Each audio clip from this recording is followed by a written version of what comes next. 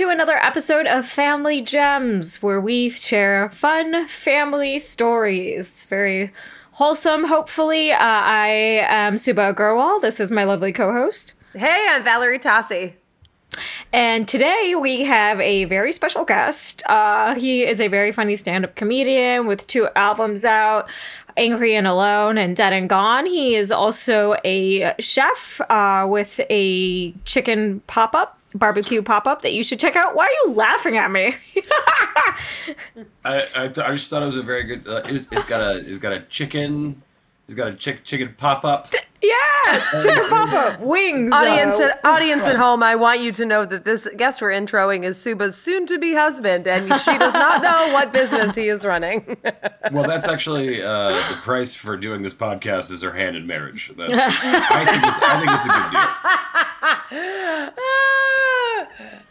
My God. Nobody asks for a hand in marriage anymore. That's why I was glad to get one of those in, you know? Oh, yeah. Your hand in marriage. Oh, God. That's what happens, right? Like, podcasts, everyone thinks that there's been this big resurgence that everyone likes podcasts. Nope. We still have to give out betrothals to get guests on. Jokes on him. You just a podcast series. That's... My dowry is a loose bag of jelly beans that I found on the couch, so you're welcome. I like the idea of a tight bag of jelly beans. He's going to leave me for a young bag of jelly beans one of these days. Oh. I can't help it that my jelly beans got loose in my old age. Oh, my God. Shut. This is already unhinged, and people at home, you're in for a treat. They're recording in separate rooms of the house right now. Sean was trying on multiple hats before we started. I was showing off multiple hats. I've already tried them on before. This is my first hat rodeo. I can't. You said that you were showing them off, but I don't know if anybody here was impressed. Depressed. I got depressed. That's close. It's like one of those birds dance for attention from the other bird, but like it's like the most dramatic dance. But the other bird's just like, look, I got a podcast to host. I can't really be here. Just walks away despite my amazing performance. Yeah, it's like I was going to go out with you, but now you're just being weird. You know how hard it is to carry all these hats out here? I look like a damn magician just walking around with a box of props. You look like a Southern magician, though, because they're like all like Georgia-related hats. That's the only difference is like when you do the trick, you can't say like Alakazam, you have to say, I say. That's the only difference in the Southern magician. Are you Foghorn Leghorn? Well, yeah. I wish I could be. That guy's famous. You imagine the kind of audience reach that guy has? Can you imagine Foghorn Leghorn at Magic Castle?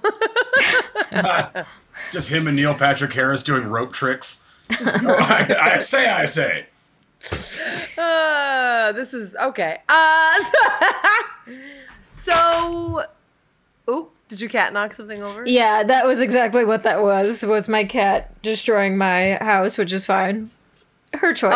That's Subha bragging that her cat is still alive because. Oh yeah, no, that was my cat just enjoying her heartbeat and her soul. That's what she was doing. Oh my God! My cat passed away a couple weeks ago, and I may or may not have to put a pause on the podcast because his remains are being delivered, which is the saddest fucking thing to say. I know. It's not going to take that long. It's just a cat. It can't be more than like a cup.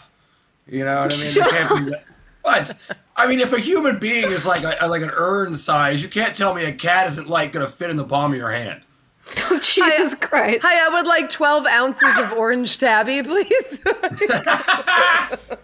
That sounds like an ice cream flavor, though. That does sound like a sherbet that you could get. Yeah, they're like, you said taffy, right? I was like, no. No, I said that's tacky. Oh God, I miss him so much every day. Is he? Look him. Can you see him? He's watching over us behind us. Are you so you didn't turn him into jewelry? I know people do that sometimes with like pets' ashes. Not ruled it out. I'm waiting for him to return, and then apparently I have to find like something to put his ashes in. Which is so you're not gonna like sprinkle it over the litter box or something? Well, that's the thing thing is, like, there's like two options on the site for like animal like cremation, like what to do with it. Like you can either have them returned to you, or they will spread their ashes at sea. And I'm like, what? Cats mostly hate water. Why would you spread them at sea? Also, that seems like do you mind if I ask, how much did they charge you to burn a cat? Well, it's included in the euthanasia. So for the vets to come to the house and do it, Wait, in the privacy the euthanasia take care of it? Yeah, because he was like 20. He was in his 20s, so he was probably about 20 years old. And it was time. He was like hiding, like the stuff where they are telling you like they're ready. It was really sad, and he couldn't like jump up, and he wasn't eating and all this stuff. But so they came to the house. And he's like, I'm really thinking about traveling lately. You come in, your cat's writing your will. How's it? It's letting you know that it's ready, and it's just something like, I think it's probably I wrapped up my affairs. It gives you its inheritance early. Like, it's just like suddenly it has like 5 dead mice that it's been storing its entire life just at your door. Actually, I was wondering I want you to have my whole collection. I was wondering if you could be present for the reading of the will. Meow, meow, meow, meow, meow, meow, meow, meow. And his catnip collection goes too. But yeah, they came to the house, so it's like all included. So to answer your question, it is $700 to do this. And worth every penny, honestly, because if I'm gonna cry like a lunatic, I'd rather do it at home than probably in a parking lot, because a lot of vets aren't even letting you like in the vet. Are you kidding me? Yeah. No, I'd say even when I took Corwin to the vet, we used to have to wait outside. But I mean, to like put your pet down, you should. That's crazy. Yeah, I was reading because I was doing recon, really and somebody was. Watch the light fade from its eyes? I don't God, understand Sean, I did. Yeah, because well, that's the thing. It's like you're there to comfort them too, so they know that they're not alone. Right. Well, I tell you what. Next time, if this happens again, I'll make you a deal. $400. He's like, hey, if you decide to kill your cat I'll let you watch the whole thing, and I'll burn it. Whole 9 yards. Sean! $400. That's a good deal. If people listening don't know, Sean is very morbid because something about Sean, his whole family has passed away. So death is very. That doesn't mean that I'm trying to be insensitive. I gave a good deal. Women be shopping. I'm trying to. I'm just trying to ease the audience into death for this episode by starting with a small pet, and then we'll get to Sean's entire family being dead. Well, spoiler alert.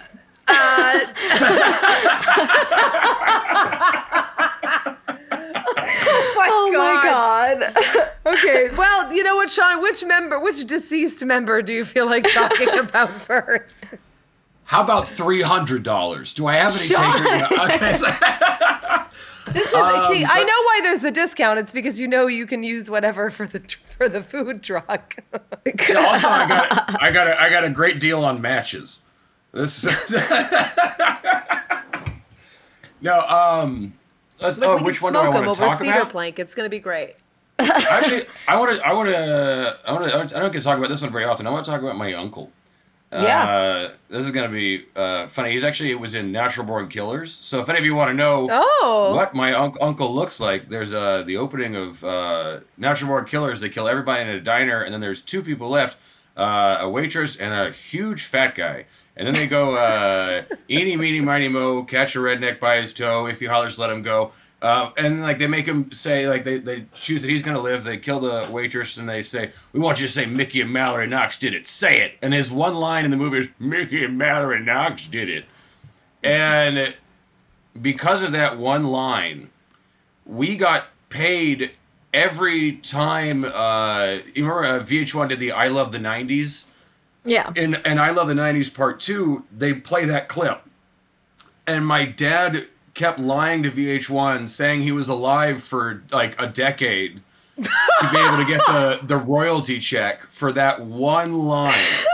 Oh my God! That is the best scam! That's so funny. Oh my God. My dad had no problems being like, let's just let this slide. Look, I need that $30 that we're getting from VH1 for this. And the only reason why he was even in the movie was because he just happened to be in Costa Rica at the time.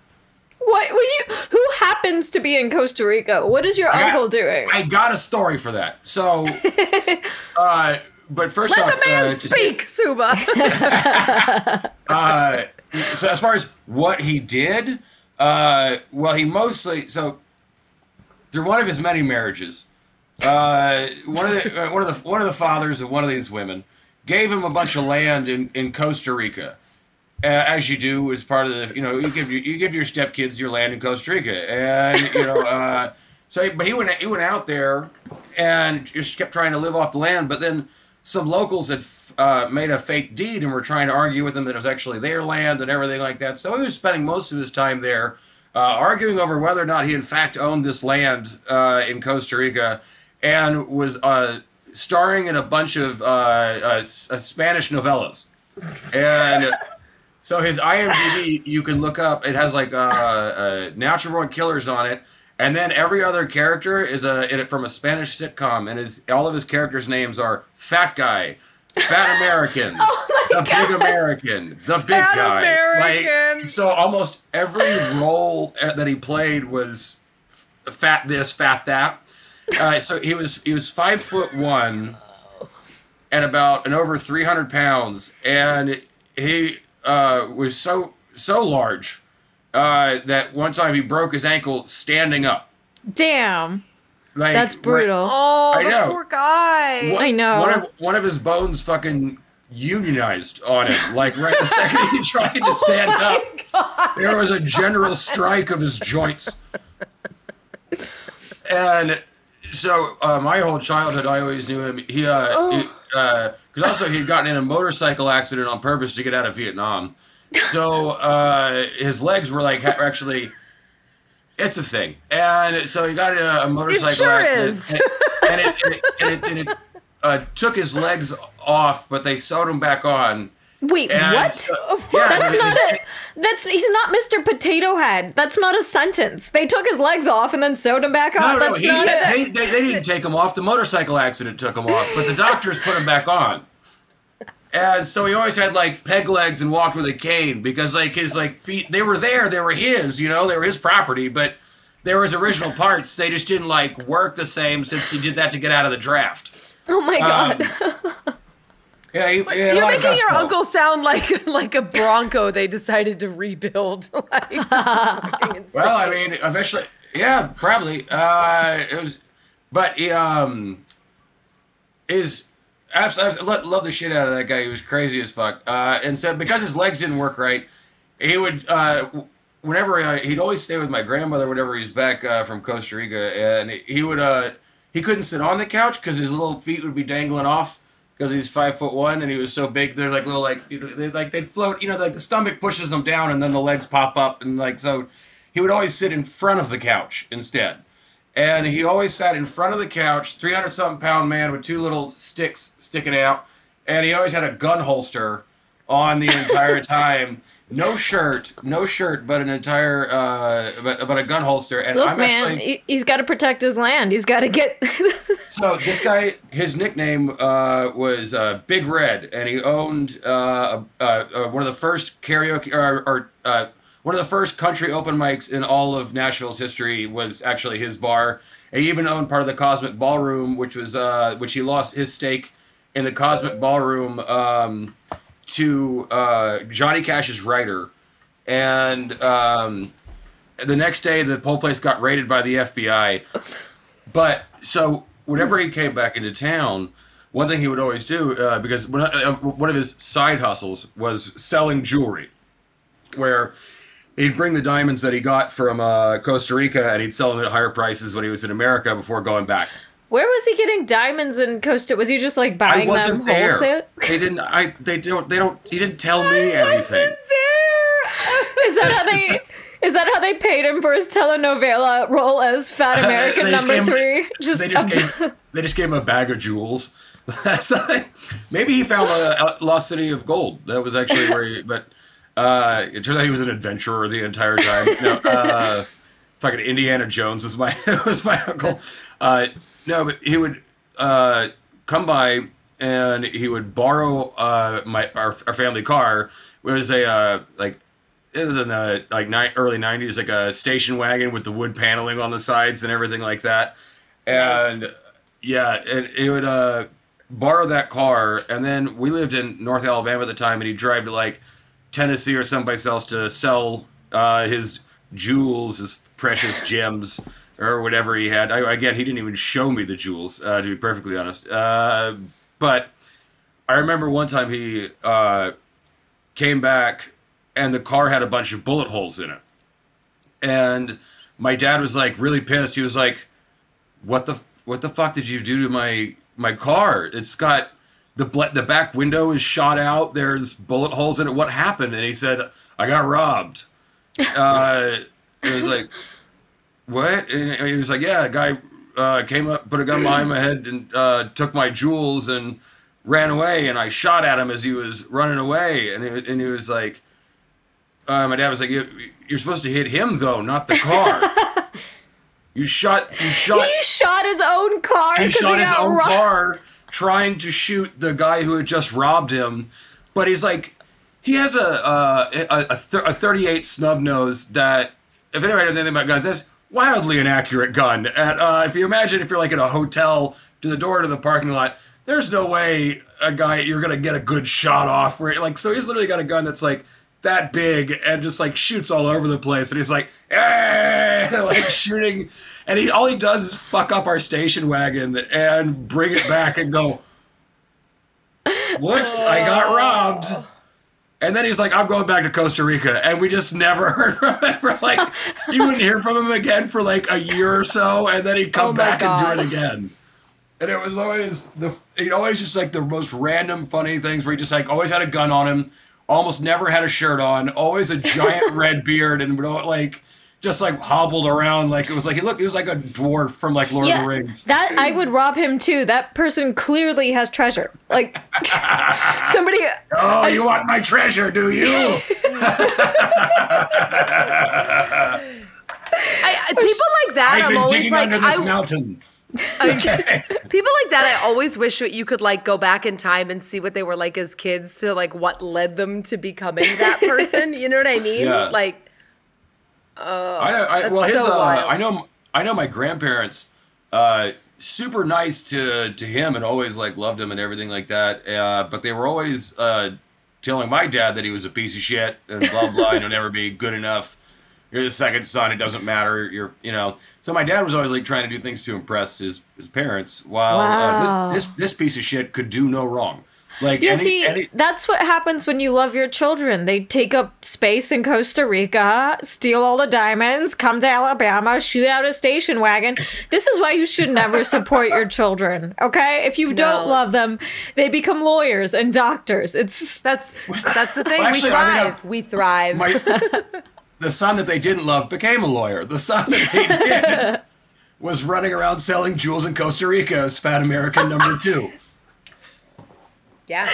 Just pay That tracks. Just pay me in diamonds. Can you imagine having the balls to ask that? Where it's just like, how much would you like in residuals? 1 emerald.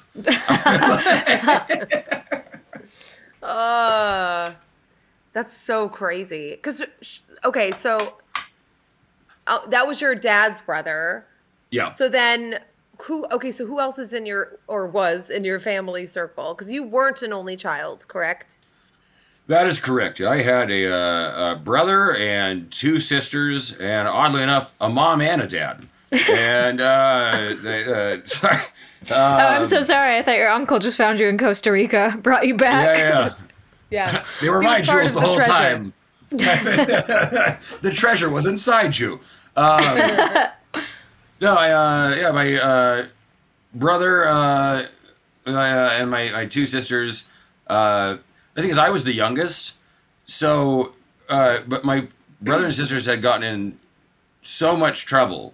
Like my oldest sister, but the oldest of us, had gotten arrested so many times that anything that me and my siblings, like I couldn't piss my parents off really, even if I wanted to, like, because they're just like, they're just bored. They were disinterested because any trouble I got into, they were like, I don't know, man, just don't be like her. Don't go to don't go.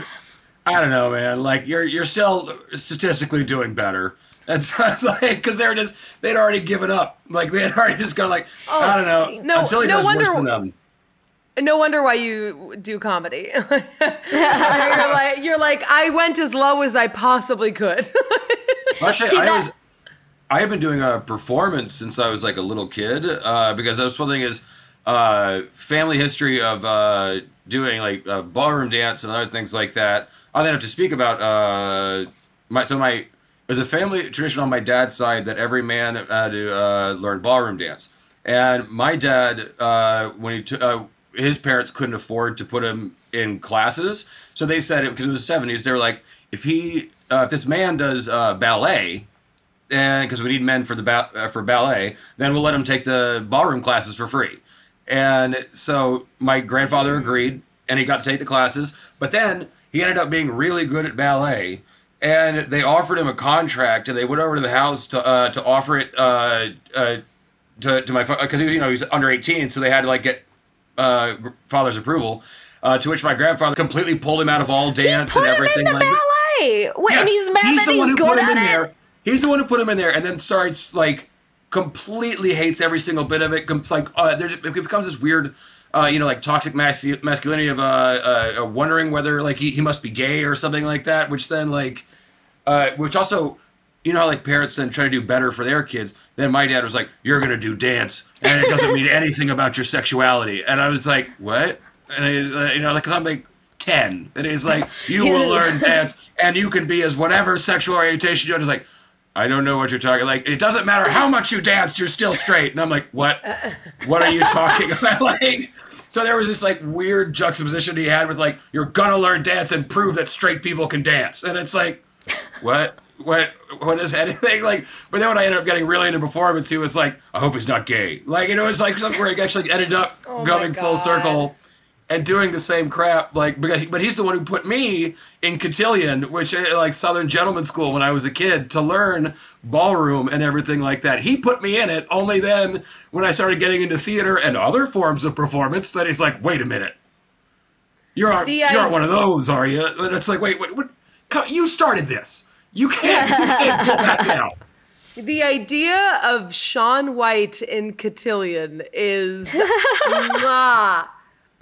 be a fly on the wall, to be a debutante with an open dance card.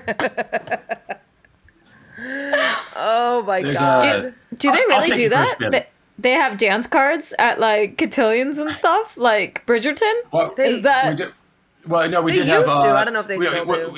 We did have balls where the cotillion, the debutantes would get together and have a ball, like blah blah, and they had to practice everything that they had learned in their own private classes. So like, pulling out chairs, all that stuff, everything. Which, by the way, does not actually work in real life. Turns out if most women know how to sit down on their own, don't really wait around for you to pull a chair out, but.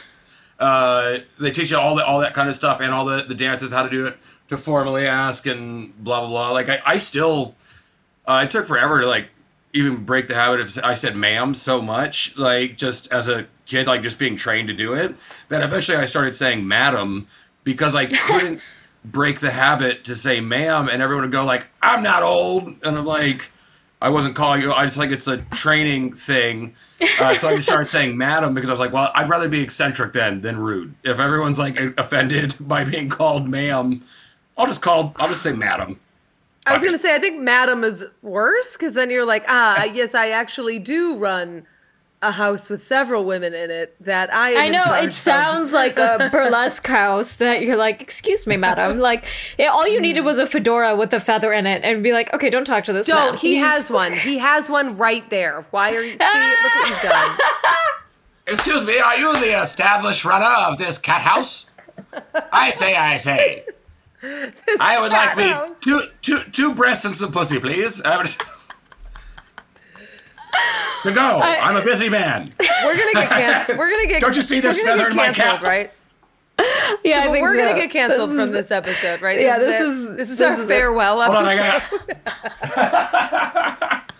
I got.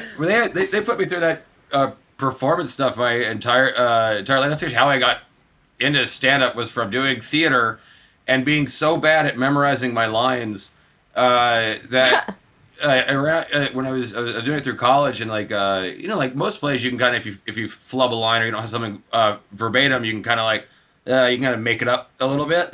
But I'd be like doing like, I was bad. I would try that even with Shakespeare, which you can't riff Shakespeare. That would piss off every director that I possibly had. That was always like, what, you can't. I can tell that's not Shakespeare. Like, you can't just admit you don't know the fucking line, dude. But like, so going from that into stand-up, I was like, now I can say whatever I want, and no one can tell me that I got the line wrong. Like, so A rose by any other name would I don't know, be pretty cool. fly.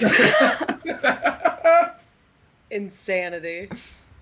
Well, there is improvised Shakespeare, which is crazy because there's the Improvised Shakespeare Company. I don't know if you've ever seen it.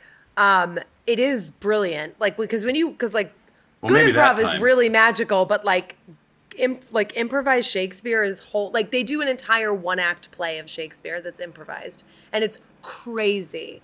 But can I picture Sean doing that? No.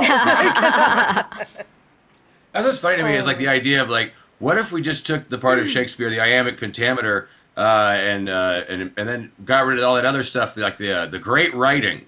That's it's like exactly a great business plan. That's like the only good thing about Shakespeare is the writing. Do they go like, no, but let's just do the funny talking rhythm. Let's just do that. That and I don't know. Shakespeare always intimidated me. I can't imagine actually being in a production of anything that's Shakespeare, because I don't think I could do it. I think I would fuck up the lines royally. Like, it's actually it is really hard to memorize at first, but if you actually have someone who tells you what it actually means, like it breaks it down into like normal English for you, then it's actually really easy. But the problem is when you first start doing it, you don't even know what you're saying. Like, you're just like, oh, do betwixt my teeth, and you're like, what the fuck does that mean? It's like, oh, no, he's got it stuck in his tooth. Oh, okay, that makes more sense. Like, and then when you start to say it, it actually makes sense to you. Because, like, if you watch the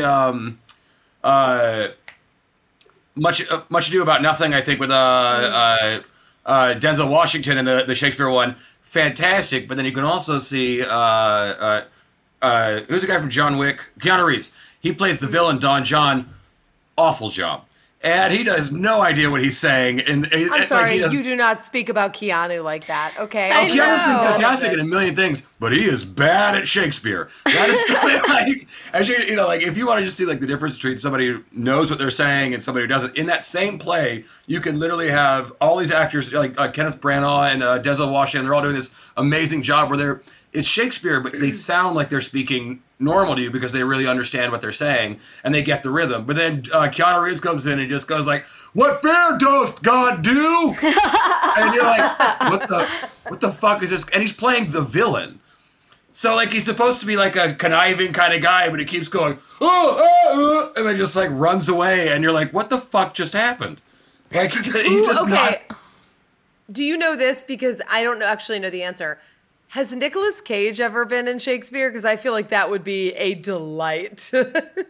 I do not know, but I think so because he did go to acting school, so he's probably was put through it at one point in time.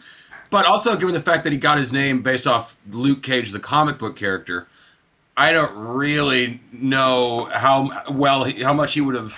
How much effort he would have put into that? Yeah, I was gonna say, I feel like Nicolas Cage could do a good job if he cared enough, but if he's just like, shit, I gotta pay off this dinosaur skull, it's gonna be really bad. Or if he's got to steal a dinosaur skull to find the treasure of America. Did you guys see the incredible weight? The unbearable weight of massive talent. I loved it. Yes. However, I would say the FBI agents like Tiffany Haddish and the other cop did. Everyone, Pedro Pascal is great, and Nicolas Cage does a great job, but Tiffany Haddish and them just aren't in any way, shape, or fashion convincing police officers to me. Like, where they're just like, we're FBI agents, yeah. And like they have like where they like the guy that's with her all the time was just like, and they're just like they're just nodding their head and stuff like that, and they just don't look like FBI agents in any way, shape, or fashion to me. Like I don't know, but that kind of took me out of it a little bit.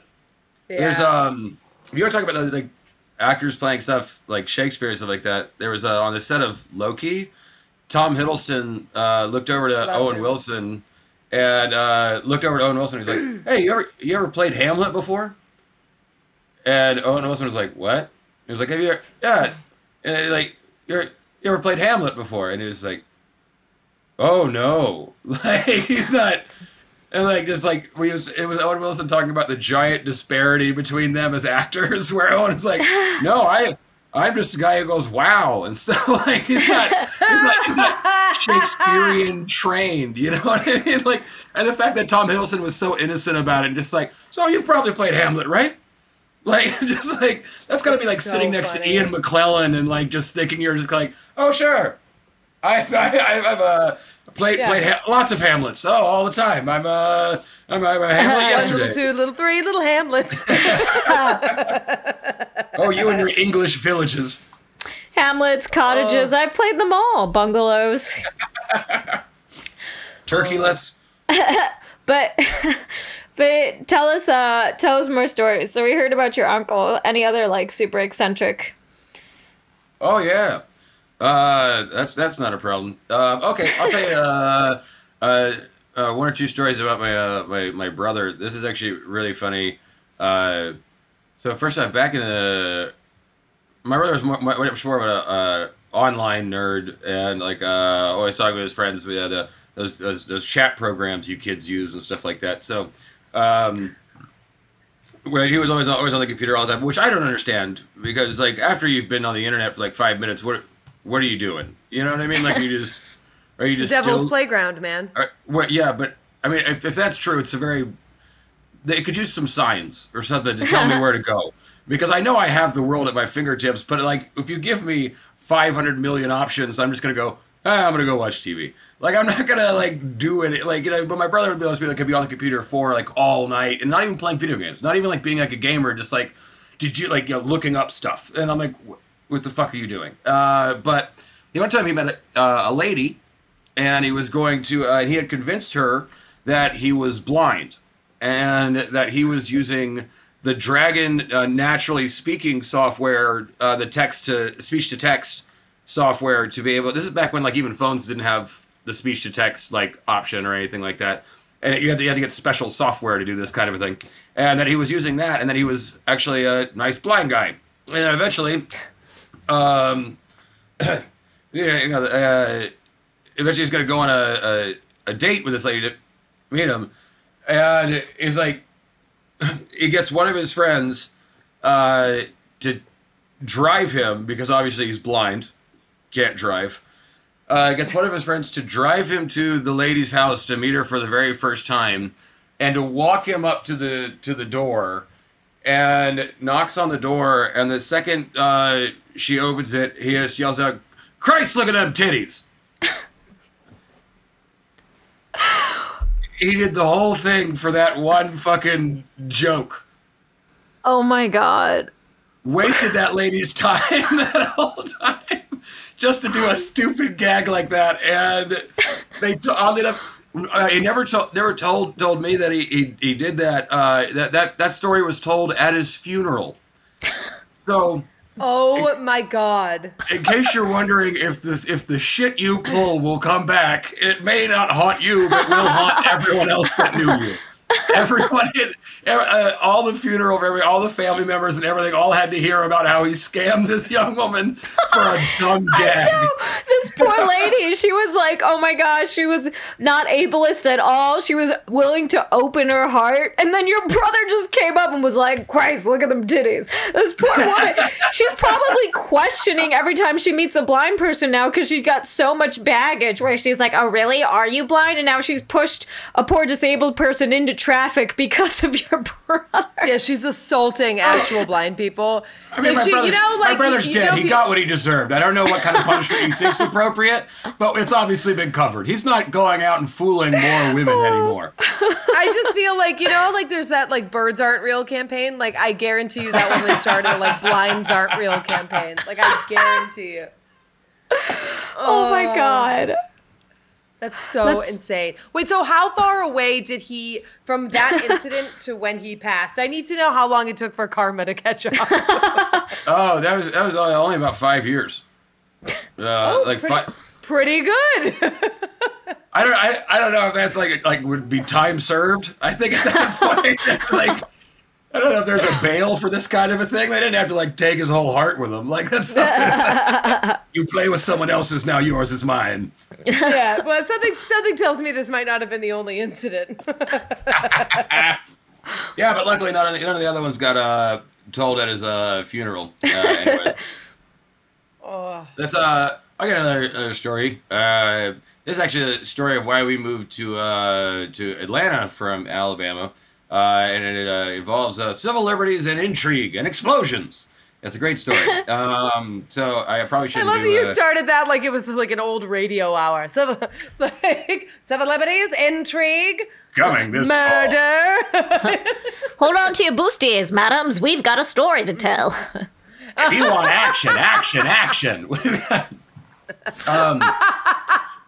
So this is what my dad was a computer engineer in Alabama, and then but all his friends were black, which not a big brag. But then one of his friends got his car asset seized, where like a cop just didn't like the fact that his friend Doyle had a nice car, and so when he pulled him over, sprinkles a little bit of weed in the floorboard of his car, and then like in the 80s, that's enough to go, fuck you, I'm taking your car. And so they'd actually completely seize your car for the cost of that marijuana that he sprinkled. And that's what cops would do routinely when they saw black people owning things that they thought they shouldn't be allowed to own. So he decided, fuck it, quit being an engineer and became a civil rights lawyer, specifically to defend his friends that were being like persecuted that way. Eventually he got a case where the local city council in where I'm from in Alabama, where oddly enough, the current House representative for my hometown, Mo Brooks, in case anybody knows that piece of shit, he is one of the worst. He's the one who thinks there's a war on whites and one of the worst conservative Republican motherfuckers in the House. I was best friends with his son when we were kids, and he used to beat his son. But I can't really go like public with that. But Mo Brooks, you're a stinker. Beating my best friend right next to me because literally we tracked mud in one day when his boss was coming over for dinner. The most 50s shit. And so he decided to beat his son with a shoe. Lord. So like, great guy. And anyways, my dad was specifically arguing people like this that were rampant in Huntsville, Alabama, that would just get away with that kind of shit all the time. But what they were doing is they were pretty much they would send a bulldozer in to anytime a homeless encampment came up. So if you're homeless and you tried to pop up a tent somewhere, even if it was on a federal property or something like that, they didn't care. They just bring a tow truck, and if you were inside, too bad. They wouldn't stop to what they do is they'd come by and drop flyers saying, tomorrow the bulldozer's coming. Be out or not, but it's coming. And then the next day they would just bulldoze the fucking whatever it was. And they didn't give a shit. And if they hurt you, they just send you to the hospital or drop you off outside the county lines and just say, fuck off. And my dad took the case for representing the homeless shelters and taught all of them how to collect evidence. So actually the flyers they were using to say, like, we're going to kill you if you don't get the fuck out of town, they printed that on paper. Like, obvious fucking evidence. That's how arrogant they were. They were like, no one's going to fucking care. We're just giving the... And so my dad taught all the homeless shelters how to collect that evidence and how to get all this, like, to prove that the city council was willingly assaulting homeless people and also violating federal property because they would go live underneath interstate highways, which interstate highways are technically federal property. So they're not, that's why homeless people usually live underneath those bridges because that's a place that state police actually can't kick them out of. That's why they're allowed to be under. That's why you're like underneath like on ramps and stuff like that in places. Yeah. Especially in like southern areas where police like aren't fucking around about homelessness. That's why they're usually under there, is because it's federal property. That's why it's actually a protection. Oh. I assumed it was mostly just for the actual shelter. Yeah, or but- like privacy or something. Yeah. Oh no, I assume they probably choose like a different shelter than a loud highway if they could. Yeah, potentially that's true.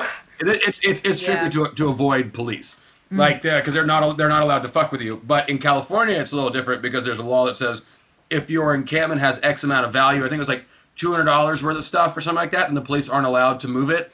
So that's why you'll see them here in California. They'll have like TVs and stuff like that in their encampment, even if they obviously don't have electricity. The point is to raise the value so that the police can't move your encampment. So like that's actually why they collect a lot of those things, are to give the false impression of value to their encampment, so the police legally then can't pick your shit up and throw it away. Otherwise, the sanitation department's actually allowed to just throw your tent in the fucking trash.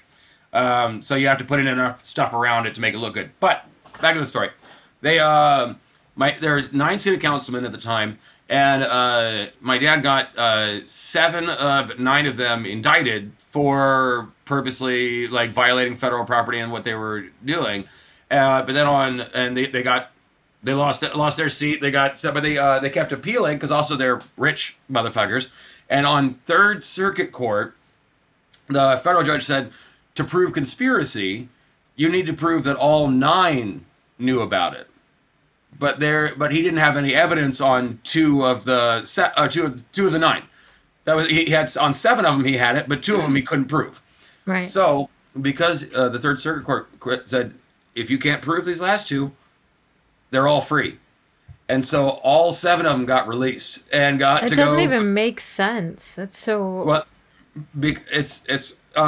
their thing was you can't prove collusion if like the whole city council itself. So you can't say the city council did it if you can't prove that all city councilmen did it. And all it took was to get to a judge high enough that was like, well, that also, I mean, if you think about it, that ruling would have made a big precedent to say that you can individually attack people for things that they do. So you'd want the whole. There is a legal reason why you might not want entire committees destroyed by corruption when you have no way to replace it or rebuild it or anything like that. Right. So that was his argument. Was like you can't just take out a whole city council just because 7 or 9. And also, I don't think the guy cared too much, about what they were doing. When you're doing an appeal, you have to address the specifics. You don't address like the entire thing. It's not a retrial over and over again. You're specifically going over 1 or 2 things. And so their argument was you can't prove it because we didn't all do it. So it wasn't city council that did it. It was 7 people that did it. And if 7 people have these opinions, that's not that crazy. And it doesn't necessarily prove conspiracy because 7 of 9 people could also not like homeless or something like. So it doesn't necessarily prove some kind of, blah, blah. Either way, they all got released. And then less than a month later, my dad's sitting in his office and his Lincoln town car explodes. A actual car bomb blew up on my dad's car, but it did it early. Either that or they wanted it as a warning. So it was either a warning or it went off prematurely, and which obviously never got to talk to the guy who sent it to ask. But so he's just literally sitting in his office, and suddenly his Lincoln town car bursts into flames. And what we were actually waiting for we were already planning to move to Atlanta, but we were waiting for my dad to pass the bar in Georgia, because you have to pass state by state, and he hadn't passed the bar in Georgia yet, so we were waiting on that. Car blows up. Next week, we moved to Atlanta. And it said, fuck it, we're not waiting for the license. And my dad then started working at a Petco selling exotic fish in Marietta, Georgia, until he passed the bar. And that was like his way of going into hiding, was selling exotic fish at a Petco until he could practice law again. Oh, my God. Oh. So crazy, right? I told you, fun. Explosions, exotic fish. This story has everything, baby. A little bit of carp, a little bit of carpe diem. It's pretty great. Seize the Lincoln. Oh, God. Yeah, how symbolic is that, too, where you're like, Oh, let's blow up the car that's named after somebody who freed the slaves. It's fucking. I somehow don't think they were thinking about that as they did that. I wonder, like, if I somebody don't know. put, like, That's how if there's a guy racist do making the a roots bad go bomb. in Alabama is what I want to know. Alabama? I don't trust Alabama. Alabama, yeah, Alabama. I want to blow up your Fiat or whatever the hell you drive. Excuse me. Did you I get am rid a of your liberal Mini progressive. Cooper? I sure did. I drive a Prius Prime XLE now. Is my car payment so much that I want to start selling photos of my feet? Yeah, it sure is. No, if we let's learned anything, exotic fish. Exotic fish is where the money is. No, we at. have to go and explain the historical irony to thieves who blow up cars. That's Did you know this is a Lincoln? How dare you?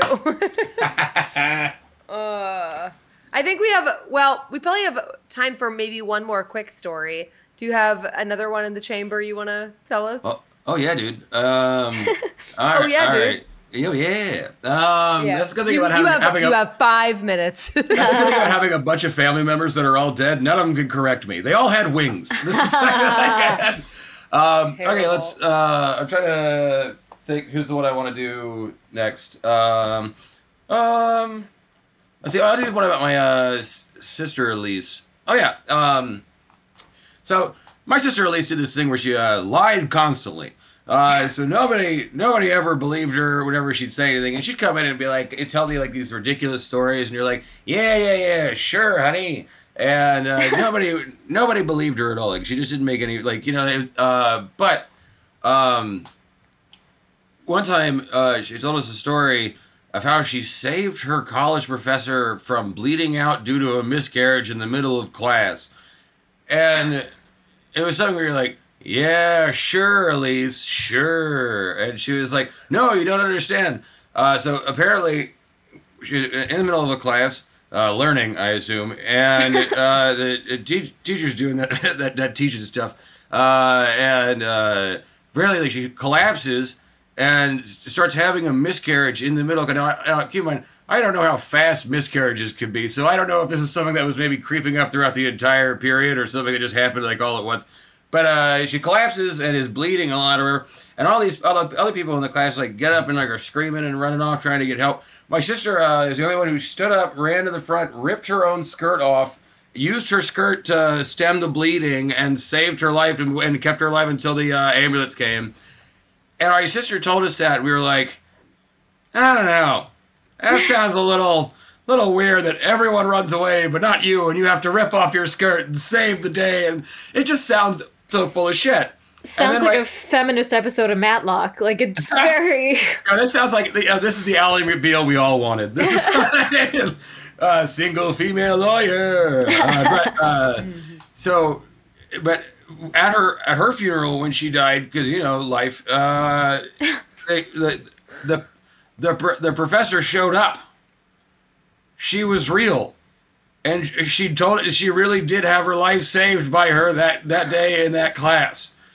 And she really did rip off her skirt and came and was like, I can't believe she's dead, but she saved my life, and I'm only here because of her, and I'm happy to speak at her funeral and whatnot. And we were like, no way.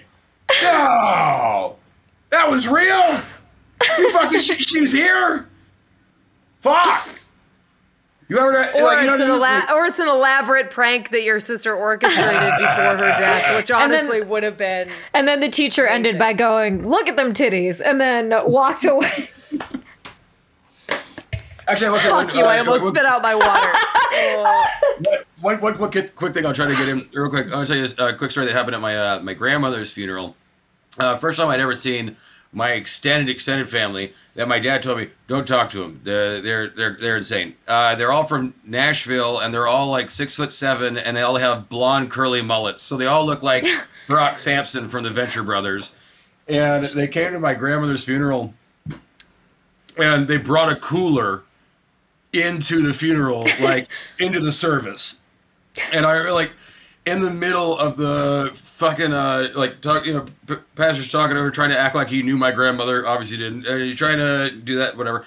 Suddenly in the back, you hear, and you hear a beer open, and I start to turn, and my dad grabs my head and goes, and redirects me forward, don't even look at him. Don't even fucking look at him. Because they're it's almost like they were looking for a fight. They brought a cooler of beer to my grandmother's funeral and started chugging a beer in the middle of the service. Oh my God. So big and dangerous looking. Everyone was like, don't even look at him. Just ignore him. If you ignore him, they can't. If you don't move, they can't see you. Well, Sean, a million of them. Yeah. Sean, where can the good people of the internet keep up with you and your tales of yore? Sean White Comedy in just about every handle. SEAN White Comedy. There's probably a better way for me to say it than that, but that's the easiest way. I didn't choose my last name. Oddly enough, didn't choose any of them, to be perfectly honest. But then. Also, the legal dispute between Special Thing Records and Spotify and all that is now over. So my albums are back online for there, even though all the ratings were completely removed, all the 5 stars completely destroyed, all the play counts are gone. No way! But because mine too. Business. Oh no! They did the same thing with my iTunes listing. Yeah. It had 15 5-star rating, then I got brought down and then put it back up, and now it's got a few more now on it. But I'm like, where are my old ones? You don't understand. This is all I have. I need my 5 stars. And but they find anything on Spotify, iTunes, Amazon, Target, Walmart, wherever good albums are sold. Yeah, probably also for my food pop-up, that's the chickening truck, and that's on Instagram and stuff like that. And October 2nd, 3rd, and 4th, we'll be outside, we'll be at the 56th Avenue and North Figueroa. Hi, I'm Valerie, and my Instagram and all social media handles are at Valerie_Tossi. What I would like to plug is our own goddamn podcast. If you haven't, please, we have like no ratings or anything because we're bad at telling people what to do, apparently. So please leave us a review, 5 stars. And then even if it's like one sentence, even if it just says good, we don't care. Like just something. Or we're going to send Sean's creepy Orson Welles uncle Let's his get ghost busy. after you. Ew! All right, Suba.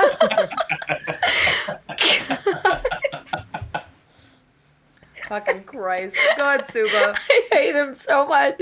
You're marrying him in like a month, so... He was holding a picture of his uncle to the camera and talking as his uncle. It was terrifying. I am Suba. You can find me at Suba, SUBHAH. Sometimes it's Suba Comedy, or there's an extra A on there. But go to my website, s-comedy.com. Very simple to remember, s-comedy.com. You can pre-order my album Dog Show there. And yeah, follow us on all the things. But yes, please leave a review. It really helps. And thank you for listening.